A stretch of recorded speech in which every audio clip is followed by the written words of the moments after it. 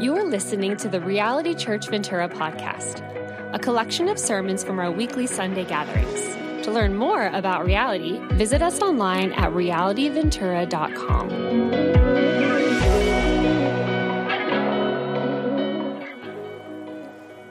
Enter through the narrow gate, for wide is the gate and broad is the road that leads to destruction, and many enter through it. But small is the gate and narrow the road that leads to life, and only a few find it. Watch out for false prophets. They come to you in sheep's clothing, but inwardly they are ferocious wolves. By their fruit you will recognize them. Do people pick grapes from thorn bushes or figs from thistles? Likewise, every good tree bears good fruit, but a bad tree bears bad fruit. A good tree cannot bear a bad fruit, and a bad tree cannot bear good fruit. Every tree that does not bear good fruit is cut down and thrown into the fire. Thus, by their fruit you will recognize them. Not everyone who says to me, Lord, Lord, will enter the kingdom of heaven, but only the one who does the will of my Father who is in heaven. Many will say to me on that day, Lord, Lord, did we not prophesy in your name, and in your name drive out demons, and in your name perform many miracles? Then I will tell them plainly, I never knew you. Away from me, you evildoers.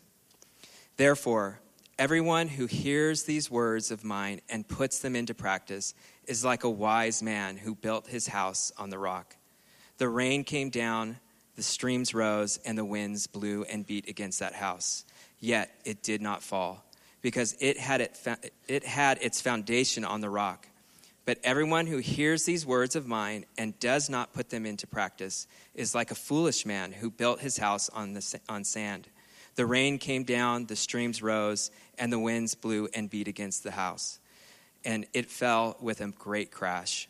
When Jesus had finished saying these things, the crowds were amazed at his teachings, because he taught as one who had authority and not as their teachers of the law. This is God's word.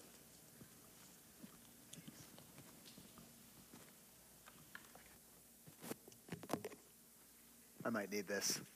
It's a microphone. Hi, friends.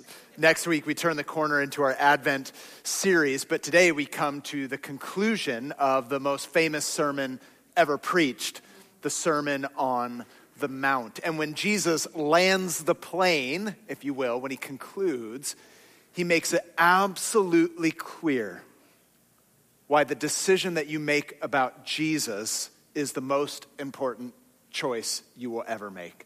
So let me pray for us all, that our hearts would be open to receive the word of God today.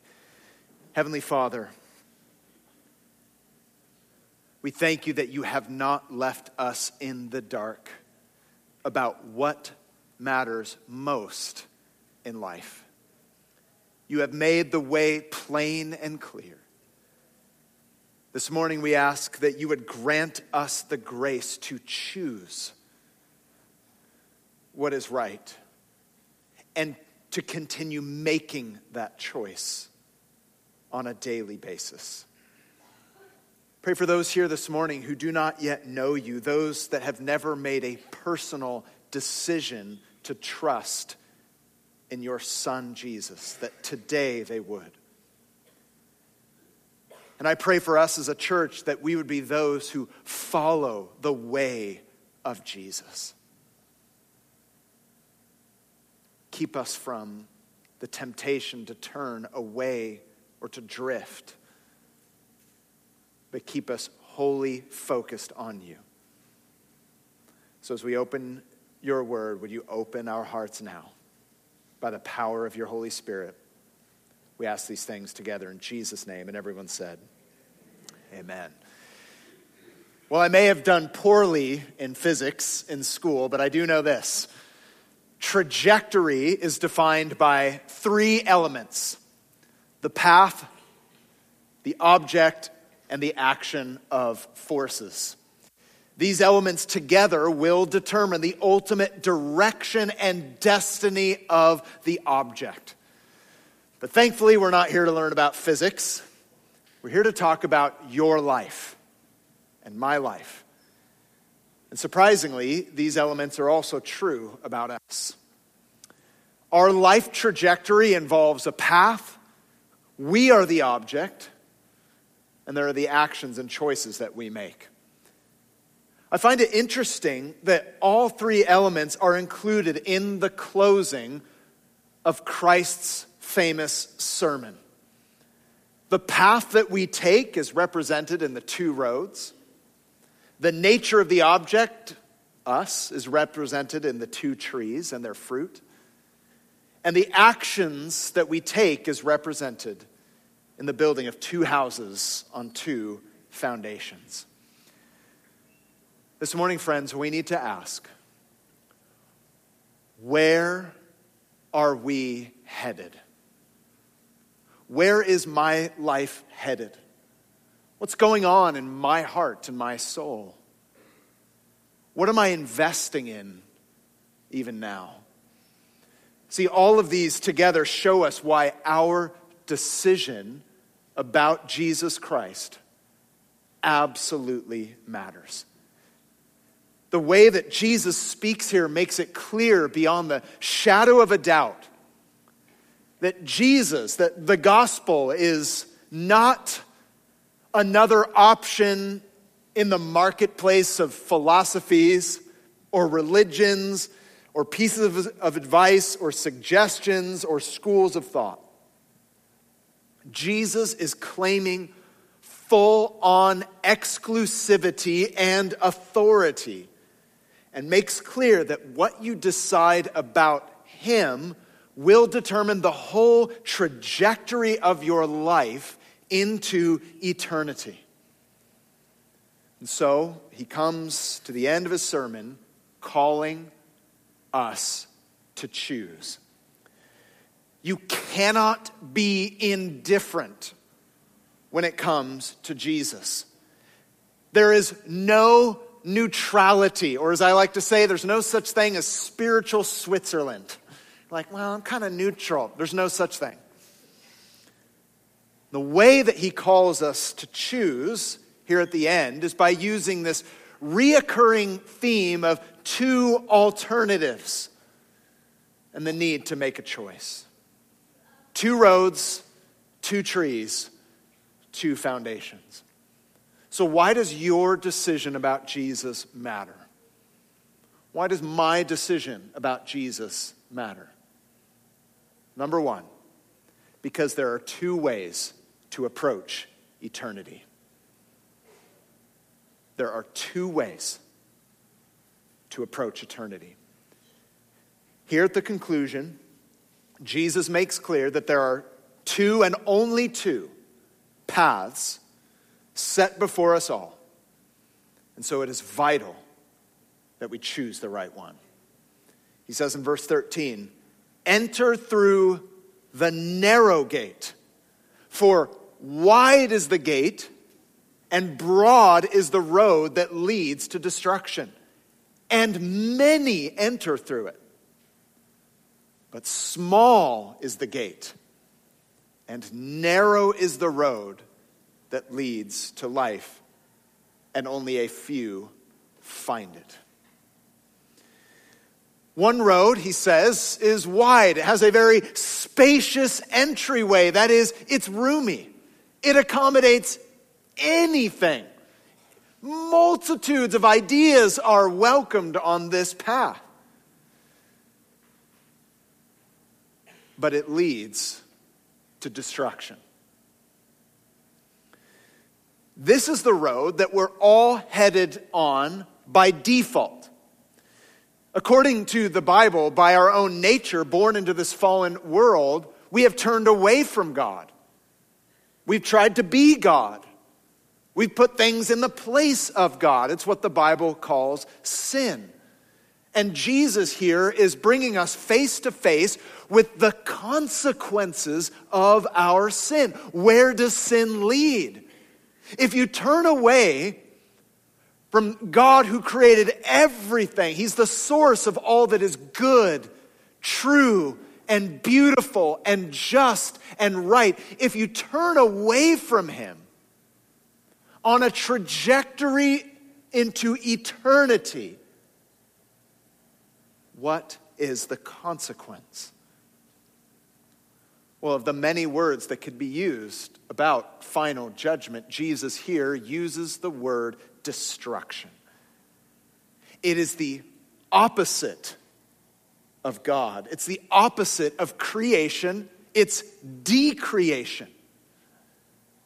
So imagine a world without anything good, without anything right, without anything holy, without anything just, without anything beautiful.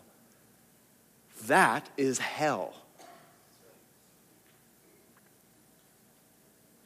A world where there's the opposite: fear, shame, pain, guilt, chaos, darkness.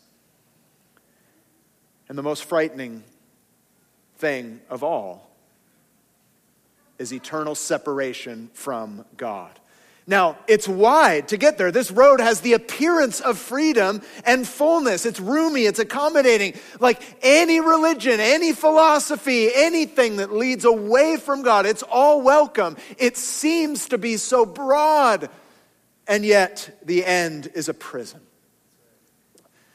Listen, if Jesus is not who he says he is, if he's not the Son of God, if he's not the Savior of the world, then don't listen to him.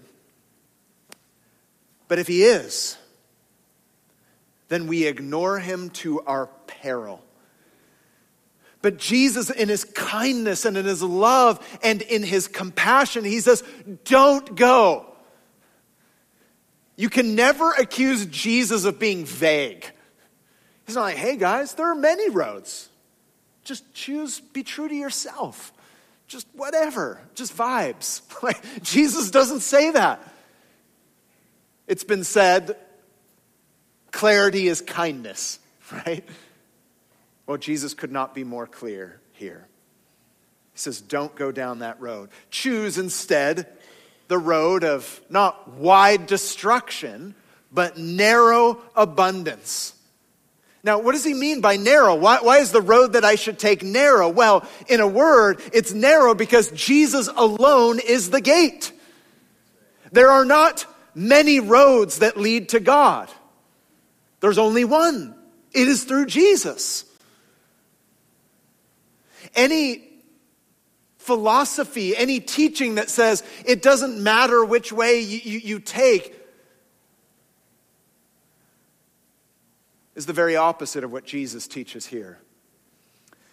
I remember many years ago when I first became a Christian in the San Francisco Bay Area, where, as I've said many times before, everybody believes in two things: science and crystals. That's the Bay Area in a nutshell. And many of my friends, they were offended. They were losing it that I became a Christian. They were so angry. And one of my friends, his name was Aaron, we were getting coffee together, as we would often do, philosophizing. And he said, Tim, let me tell you the parable of the blind man and the elephant. Have you guys heard this? Anyone heard this?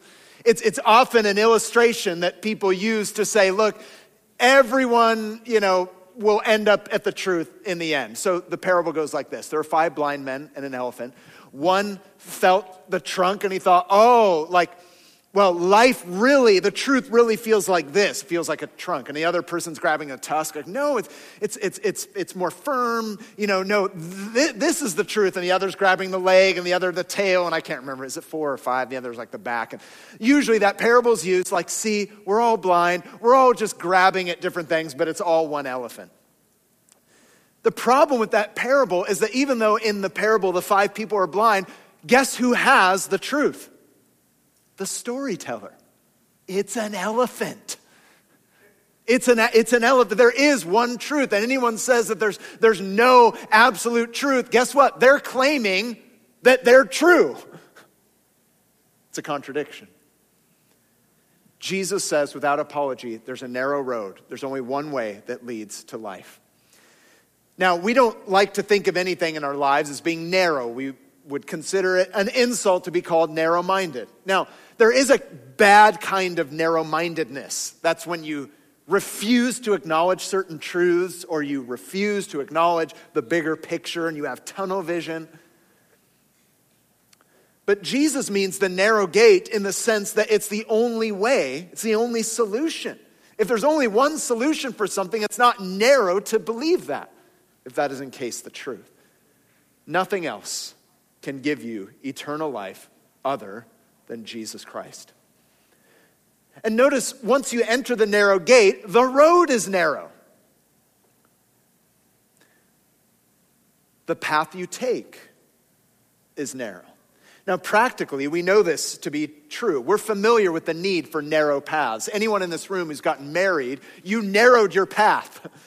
When you made your wedding vows, you said, I am going to commit to you and you are going to be my spouse till death do us part. You narrowed your path.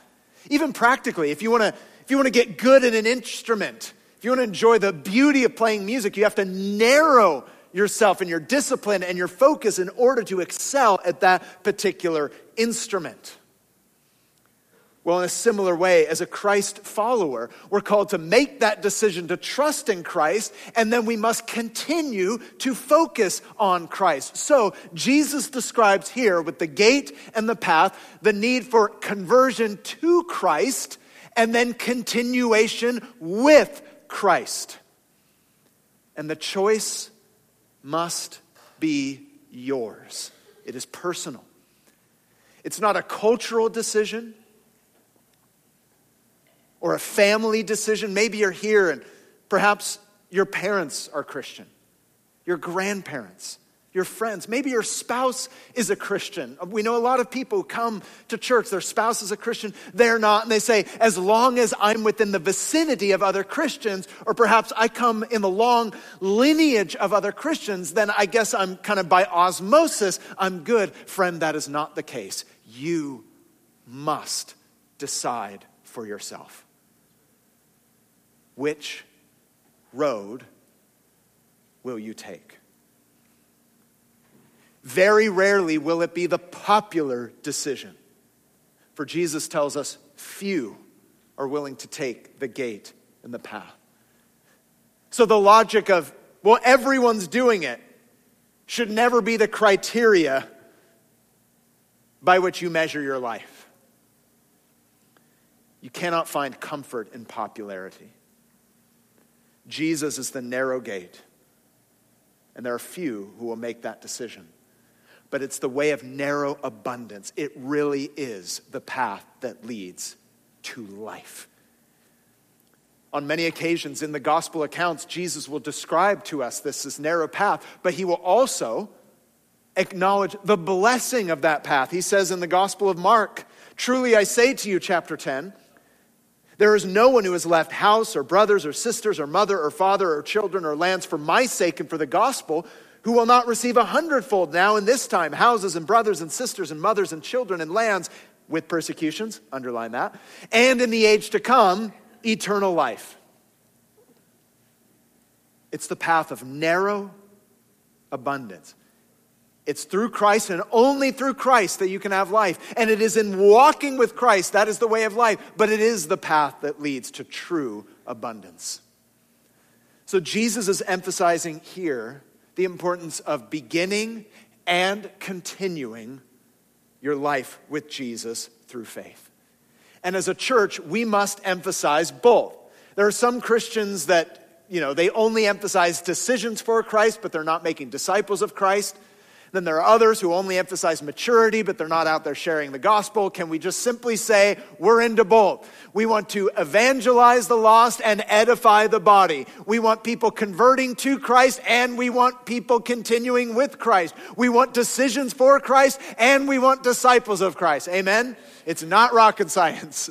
It's beginning and continuing with Christ. And the reason we must be careful to continue is because the broad road still calls us. There are still the temptations of that wide path. And there are people who will try to get you to take it again and again. And in particular, they're called false prophets.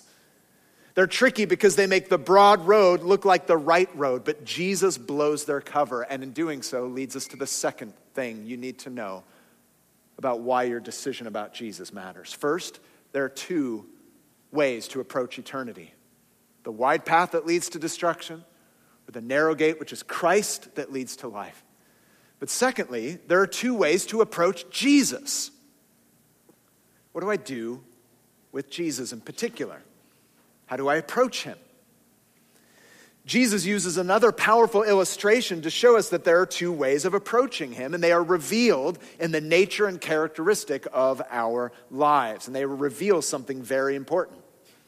He says in verse 15, "Watch out for false prophets.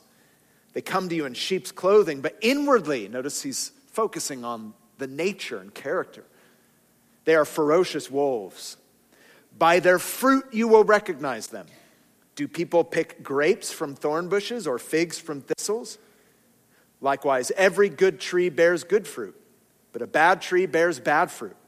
A good tree cannot bear bad fruit, and a bad tree cannot bear good fruit. Every tree that does not bear good fruit is cut down and thrown into the fire. Thus, by their fruit you will recognize them."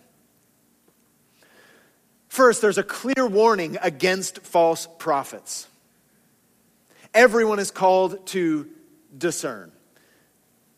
We're to put them to the test. People who say, no, this is the way that leads to life, or this is the truth, but it contradicts Christ. You need to put them to the test, and there are two ways in which you can do so. A doctrinal test, what they believe, and an ethical test, how they behave.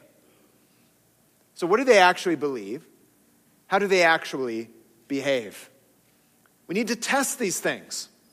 Even the miraculous in their lives, even if they display some charisma and power and yet don't stand the two tests of what they actually believe. Does it line up with Christ? How do they actually behave? Does it line up with Christ? If they fail that test, don't listen to them and don't follow them. Here's why I think that's important for us. There are many, and there may be some of you, who are far too easily impressed with spectacle, with an event or a particular experience, that you may be led away from the truth. I think of countless times I've spoken with people in the different places we've lived and the churches I've pastored where they went to this event or heard this person on YouTube and they saw something spectacular and it was so compelling to them that they started following these kind of cult-like teachers. I'd say, well, does that line up with the truth of Jesus? Like, well, no, not necessarily, but you can't deny the power of what they're doing.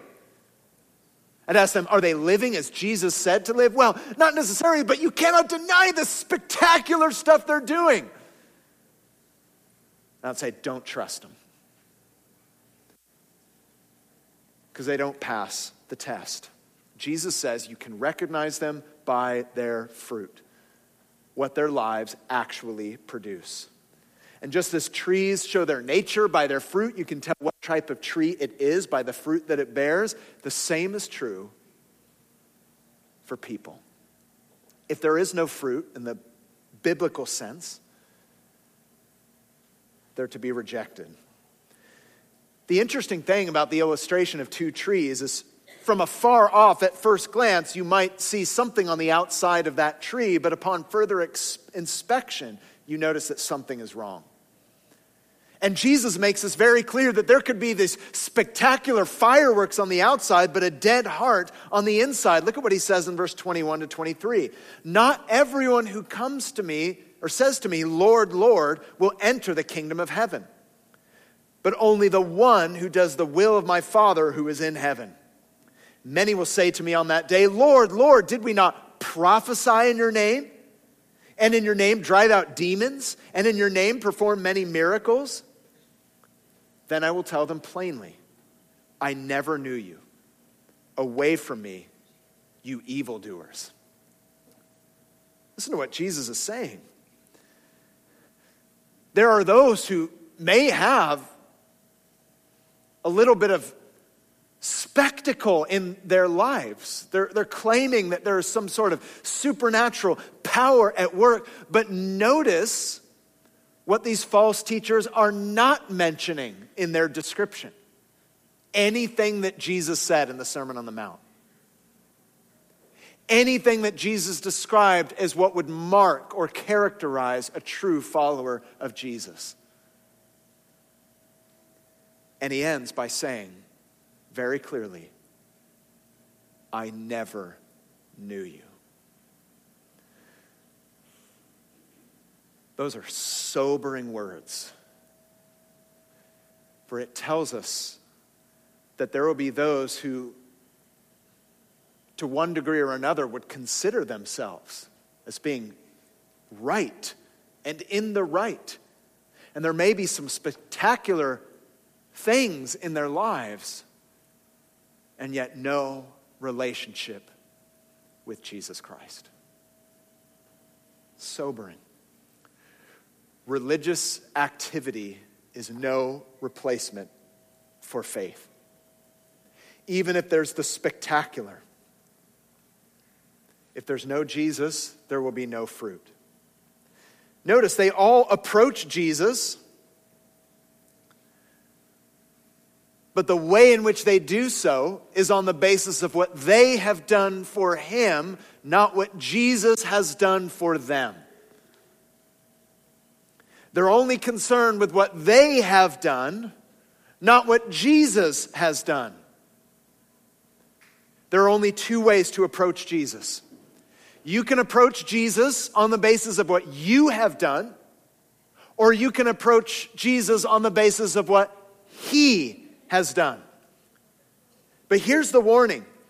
If you approach Jesus on the basis of your own works, on what you can do, your own religiosity, even if you declare yourself to be a good person, there is no hope. Because under his perfect judgment, there is no truly good person. And there is no good work that can justify us before a holy God. So how am I saved? By trusting in what Jesus has done for me, not in what I can do for Jesus. This drives us back to the very beginning of the Sermon on the Mount. Those who are poor in spirit.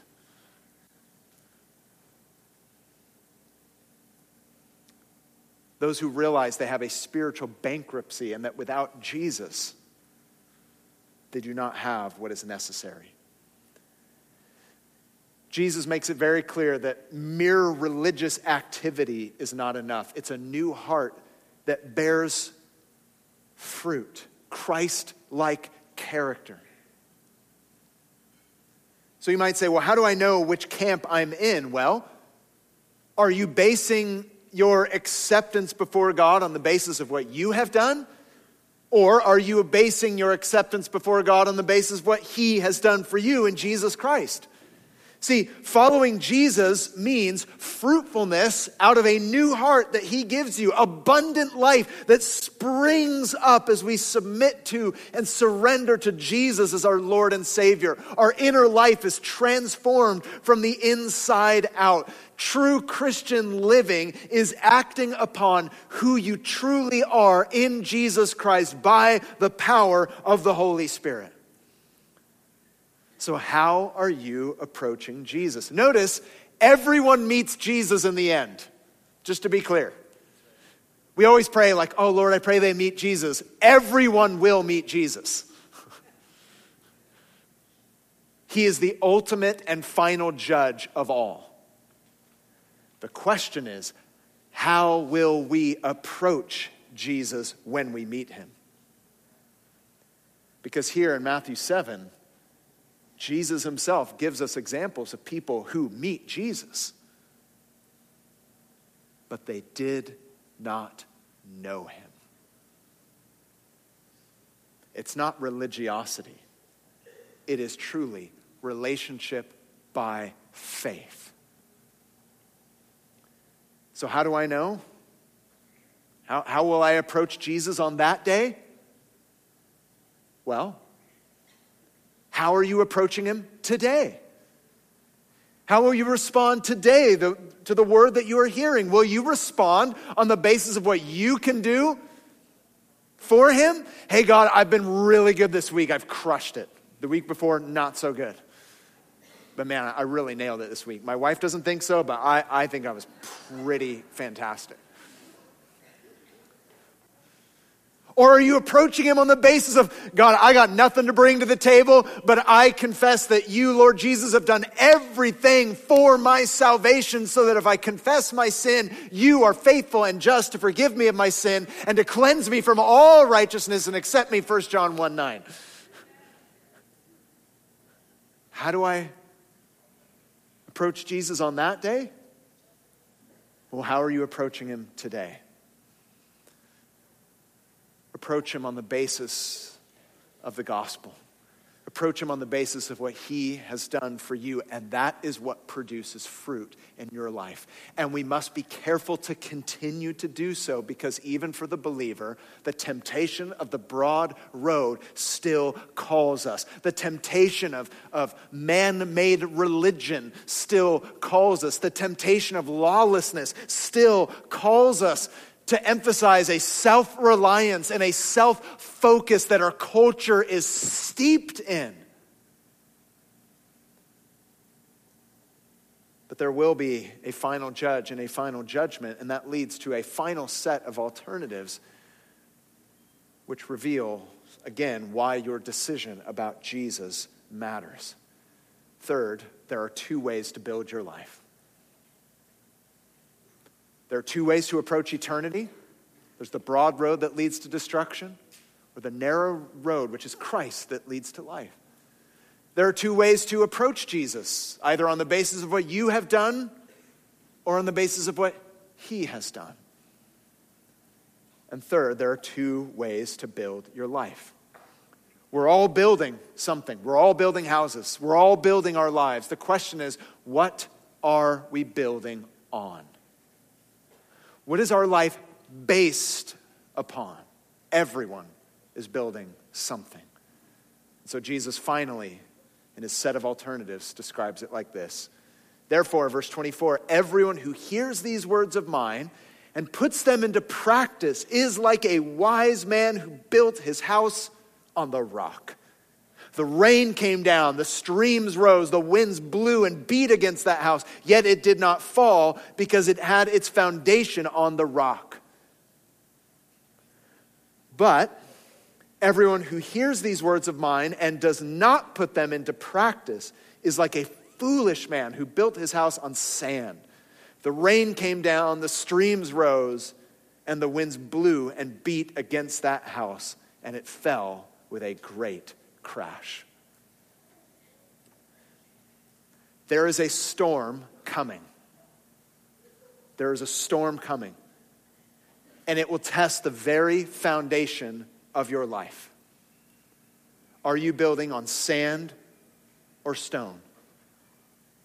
If you do not respond to, trust in, and act upon the truth of Jesus, it is like building your house on the sand. It will look great. It might even be a very beautiful house, but it will not last when the storm comes. Jesus is to be heard and obeyed, and as we do, we build a life that can withstand even the greatest storm. Now, this raises a question for some people. Wait a minute. Does this mean I'm saved by my own works? Does this say that I'm saved by my own building, my own effort? No. What appears first, the rock or the house? The rock.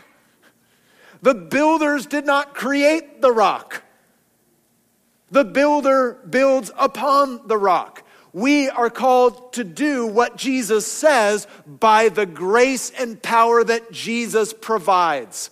Yes, the way is narrow. Yes, the way is hard. But Jesus supplies the grace and strength that we need to do it. It's what we might call a happy obedience and a costly faithfulness. Building your house on the rock. It gives us this picture that your life with Jesus, the way you relate to Jesus, is not to be sporadic, short-term, or feelings-based, but committed and lifelong. Or to use a simple analogy that was used with me many, many years ago, Tim, is your life going to be like a match or a candle? Right? When you strike a match, it's really exciting. It's like, whoa! But it burns you or itself very quickly. But if that match lights a candle, the candle remains for a very long time.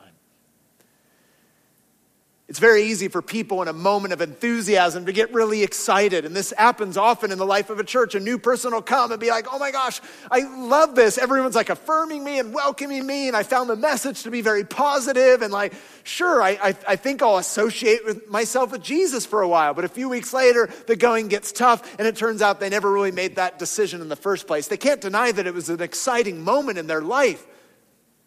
But nothing lasted. Your decision about Jesus is not meant to be short-term, sporadic, or simply based on a high of emotion, but based on truth. To enter the gate and to continue. To abide in the vine through which produces fruit. To build and continue to build your life on the rock. Because in the end, it will either be a crash that is great or a life that can stand up to absolutely anything. And perhaps this is why the crowds were so amazed. It says in verse 28 and 29, when Jesus had finished these sayings, the crowds were amazed at his teaching because he taught as one who had authority and not as their teachers of the law. Friends, Jesus presents himself as the final judge, the final authority, the one to whom we must give an account. And these are heavy words about judgment. But let's remember the one who is speaking them. The same Jesus who judges is the same Jesus who has provided for our ability to stand in that judgment.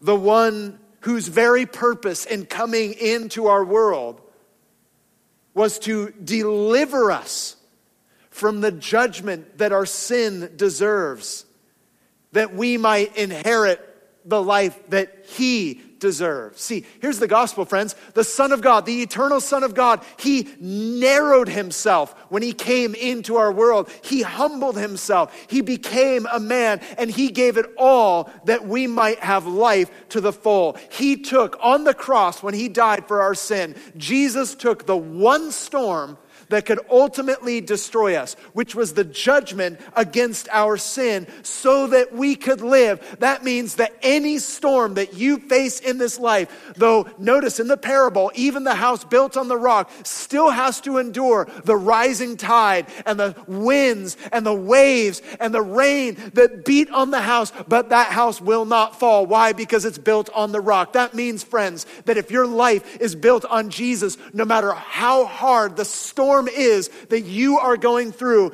no matter how difficult the suffering and persecution and trial that you face, they will never take your salvation from you. And in the end, God will work all things together for good for those who love him and who are called according to his purpose, because nothing can separate you from the love of God in Christ Jesus. And you will enter into glory and say to him, you did all things well.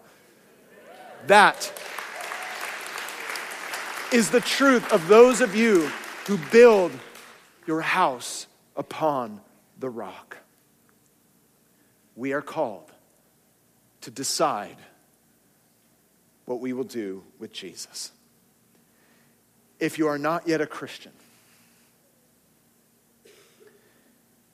the road that you are on is either leading to death or it is leading to life. And today, Jesus plainly makes clear the difference between the two. You must make a decision. Some of you might say, well, tomorrow, next week, 2024. But tomorrow is not promised to you. And your heart will only grow harder as you continue to put it off. Even your indecision is a decision. And Christ in his love and his mercy, he calls you to choose today. Tomorrow is not promised to you. For some of you, it may have gone on so long. You've heard this many, many times. It's been years and years and years, and you might feel like, well, it's too late for me now. Listen, if you're alive, and I assume you are, if you can hear my voice, if you have a pulse, right now, it's not too late. It doesn't matter how long you've lived your life or how old you are. Because your acceptance before God is not on the basis of what you've done. It's on the basis of grace. You have an opportunity today to trust in Jesus and know the forgiveness of sin and the hope of eternal life. I was reminded of this truth 3 weeks ago when my brother and I visited Illinois. My mother, who recently moved back there, she was born and raised in Illinois. She became a Christian out in California in the 70s, as I know a few of you did. She had 2 brothers. One of them became a Christian sometime later. But her youngest brother always rejected Christ. He said, I don't want to have anything to do with Jesus. He moved to another state and was functionally, practically estranged from the family. I haven't seen him in over 20 years. But something happened. Those seeds of truth that were planted in him that he rejected finally bore fruit. Because through the conviction of the Holy Spirit and through the nudging of a very serious surgery,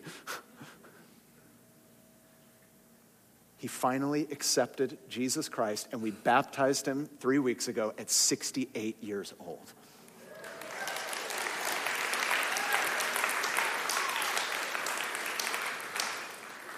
And he's like, man, I've wasted so much of my life. Like, I've got nothing to offer to God. And we're like, neither did the thief on the cross. What does the thief on the cross have to offer Jesus? Well, Jesus, I can give you 60 seconds of fidelity. And Jesus is like, I don't know, you drive a hard bargain, sure, I'll give you a minute of... No. We bring nothing to the table. That's why it's called the gospel of grace. But you must choose. And if you're hearing this now, it's not too late. There will come a day when it is too late. You must choose now.